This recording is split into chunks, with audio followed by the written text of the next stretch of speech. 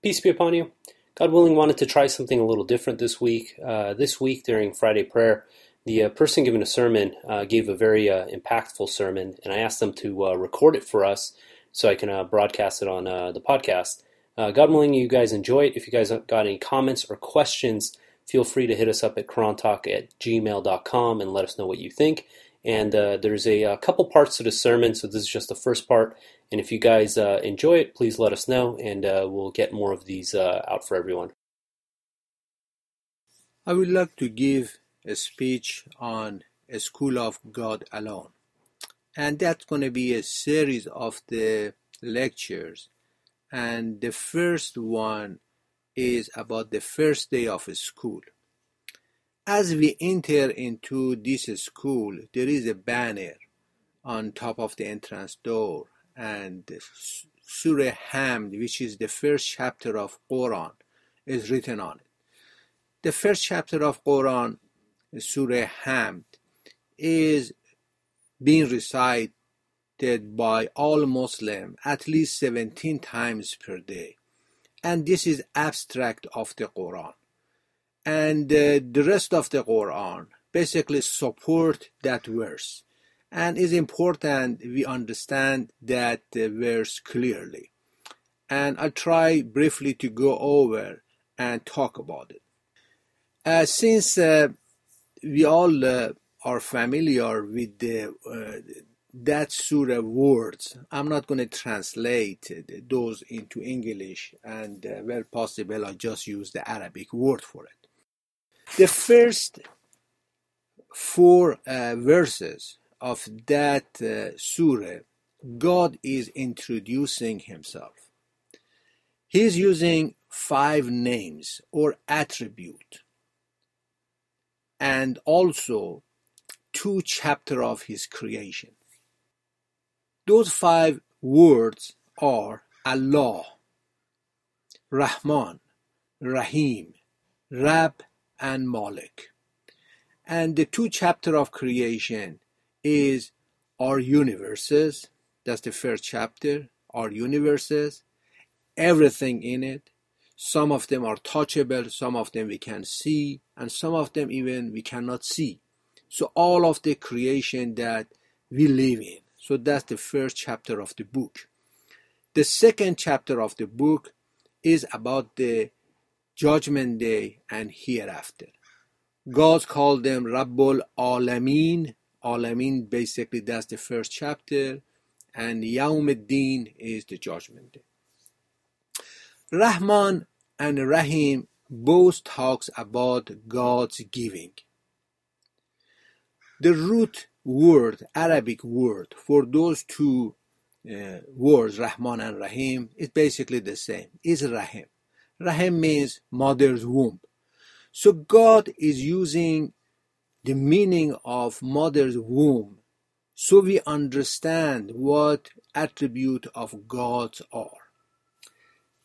When a baby in the mother's womb exists, basically the mother womb is going to protect it, is going to support it, is going to feed it, and it doesn't care if the baby is black, white, brown, ugly, beautiful, guilty, not guilty, anything. So the mother's womb doesn't care. It just do what it's supposed to do. It protect and give food to the baby. This is the meaning of Rahman. So when God says, I am Rahman, basically that means for all people, regardless of what race, background, guilty, not guilty, with God, without God, God gives them the basic things to survive. So that is the attribute of God. The same as watermelon is tasty to everybody. Doesn't matter who you are, watermelon is tasty. Or sun shines to everybody. Doesn't matter who they are, bad guy, good guy, it shines to everybody. So that's the meaning of Rahman. As our fingerprints are different, each one of us has a special talent. And for example, God gives to one person shovel, to the next person is going to give a tractor, to next person is going to give a pen, and so on and so forth. Each one of us have individual blessing. So God gives us, to each one of us, certain things. And that is the meaning of Rahim.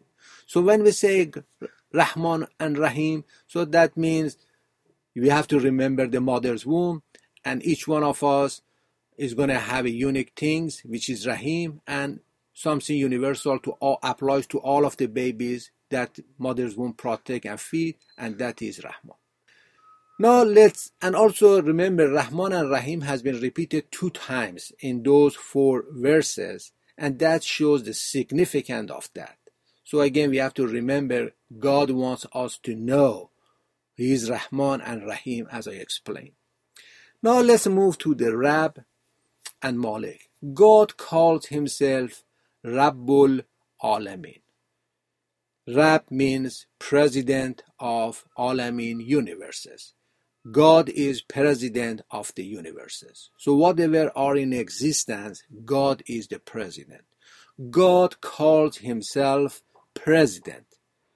And for the judgment day and hereafter, He used the word Malik. Malik means owner. So He calls Himself owner of the judgment day, but He called Himself President of the universe. We all know that if we consider a company, when there is a president knows everything in the company, should know. And God knows every detail in this company, all of the employees, what are their needs, what the company output are, what are the inputs are. So everything about the company. So the president knows. Malik somehow is different. Malik means when your company has a Malik, means the owner. Owner has more power, can fire the president and put another president. God called Himself Malik of the Yawm-ud-Din, which is the judgment day. So what is the difference? Why we all know that God can be president of judgment day as well, or can be the owner of the universe as well. So He is. But why He chooses those 2 attributes for different purposes? When He calls Himself President of the universe, I believe He wants to tell us we have a role here. We are employee of that company that God is the President. As an employee, we have certain tasks to do, and we have some say in the our living. For example, God has given us free will. Free will exists in this universe that we are living in. Free will sometimes have some people might argue on that, what exactly the free will is. In my opinion, free will is the decision your soul makes on every aspect of the living. For example, you are going to say, I want to go to Sin City and commit a sin. I want to go to Las Vegas and do gambling. You make your mind. You make a decision. And when you make a decision, that's all your free will. So free will ends when you make your mind. Now, what would be the outcome of it? Can you go to Las Vegas? Or maybe your car is going to break at the middle of the road. Or for any reason, you go or you don't go is not in your hand. But the decision part is yours. And you are going to get credit or discredit for the decision you made. On the other hand, you might make a decision to go and give some money to charity, do some help some people. So again, that's the decision you make, and you get credit for that as long as you stick to your decision. And that's all basically dictate your reward or your punishment. Now, the outcome, what will happen after you make decision, it is not in our hand. It is in God's hand. And God might do whatever His will is. We are all just making that decision, and we get credit or discredit based on that one. Now, free will exists in this universe. As long as we live, we have a free will to make such decisions. And that's why God called Himself the president. In the judgment day, there is no free will. And you just sit over there and observe the consequence of your action in this world. And you have no say over there. And that's why the God called himself Malik, or owner of the judgment day. Because over there we have no say. And in our life we have. And that's why he called himself president of the universe. Now, after those 4 verses that God introduces himself, the 5th verse is about our responsibility. We have 2 responsibilities in this world. Basically in Arabic it says, إِيَّاكَ نَعْبُدُ وَإِيَّاكَ نَسْتَعِينُ. 2. إِيَّاكَ نَعْبُدُ, it means we only worship you. إِيَّاكَ نَسْتَعِينُ, we only ask help from you. Now, take a look at that. When we say إِيَّاكَ نَعْبُدُ, the word ibadat in Arabic means paver.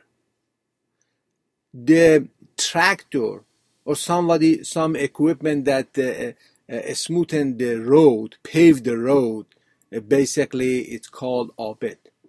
So God is asking us that we worship him alone. Worship, what does it mean? Does it mean we go and pray and we say zikr and we remember God? Is this ibadat? The answer is piece of it, not the whole thing. Again, back to the word abed, which means paving the road. God wants us, we pave our soul, so God attributes to sit on us. If God is Rahman and Rahim, we have to be Rahman and Rahim. If God feeds the people, we have to feed our people to our ability. So again, all of the good attribute that God has, we have to pave our soul. So those godly attribute to sit on it. We do whatever God basically describing himself. That's what it means when we say we only worship you. So the worship is paving your soul so God attributes to sit in it. You can worship the Satan as well, and you make your soul pave for the Satan attribute to sit on you. So that's a decision we have to make, to be with God or not to be with God. Now, إِيَّاكَ نَسْتَعِينُ, we only ask help from you. That's a little bit hard to digest. Okay, can I go and ask my mechanic to fix my car? Is there something wrong with that? Only I have to go and ask God? Why is it so important? When you ask someone else to fix your broken car, basically you forget that God is running everything. You are going after a shortcut. This is cheating. So you go and ask someone else to come and fix your car. You have to go to God and say, God, my car is broken, and ask you to help me, the car gets fixed. Then, after you say that, you put your attention to God. Now you go and put your brain in work. And God is going to put in your brain to do the right thing. You most likely end up to go to a mechanic, but the right one. So God is going to be with you because you remembered him. That's all it takes. It's a subtle difference. So again, yes, a mechanic is going to fix your car, but again, the right one. So that is the 5th verse. 2 responsibility. That's all God is asking us in this world. The 6th verse is our prayer. So God is teaching us, when you talk to me, when you ask me for something, your ultimate prayer is, اهدنا الصراط المستقيم. Guide me to the right path. The root word for Ehtena basically means guide us. The word is hidayat, or in different way, hadi. Hadi is one of the attributes of God. Hadi means a person back 1400 years ago, or still might be used. When you want to go in desert from one city to another city, you need someone to take you, otherwise you are going to get lost. There is all sand, there is nothing there, so if somebody doesn't know where to go, you are going to get lost. So the person who was familiar, I guess based on whatever knowledge, could look at the stars and here and there and take you from one city to the another one, they call it Hadi.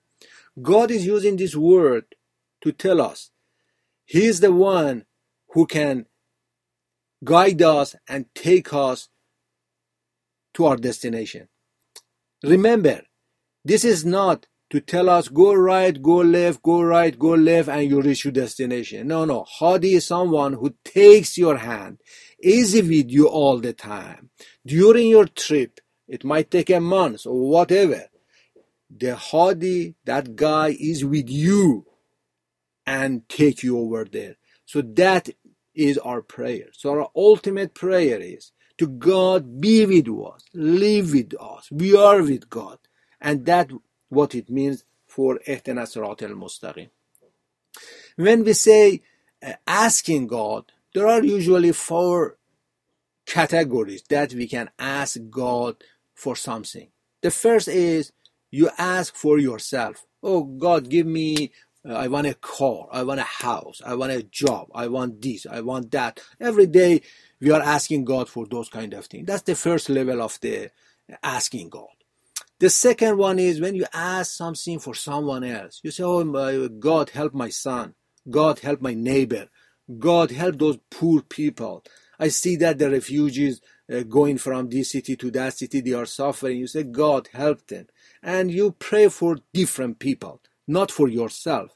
That's another level of the asking God. The third level is when you ask God nothing from this world. You are just asking God to get closer to Him. So God, please help me to serve you as you deserve. Please forgive my sin. Please accept my repent. Again, you are asking God something to get closer to God. Your intention is not to gain something for yourself or someone else in this world. So that's the third one. The fourth kind of indirect asking God is when you talk with God as a friend. You want to God hear you from your lips, from your heart. Same as you call your friend, you don't want to ask your friend to do a favor or anything for you. You just call your friend to talk to the friend. And the fourth way of the asking God is just to be friend and talk to them. Usually when you read the Quran, you can see that the messengers of God, they talk to God like that. It's not to ask something. Some of them they do, but some of them, as you notice, they will see they're talking to God. They are not asking for anything. The last verse of the Surah Hamd, it talks about what is this all about? What is this world all about? And God tells us in the last verse that this life which we are living in is a journey. It tells us there are 3 routes or roads in this world that we have to pick one of them. The first one is when you have a map in your hand and you follow the map. And God called this one Sirat al-Mustaqim and the right path. You have a map and you follow the map. The second one is you have a map but you don't follow the map. And this, call it Maqzubin. And the third one is you don't have a map and you are circling around yourself. And this one God called it Zaldin. So question is, what is the map? The map is Quran. If you read the Quran and follow the Quran, you are in the right path. If you read the Quran, you understand it, but you don't follow it, okay, you fall in the maghzubin. And the last one is when you don't have any guidance, a map, you don't have Quran, you don't understand, you don't read it, then you are astray, you are sick in yourself.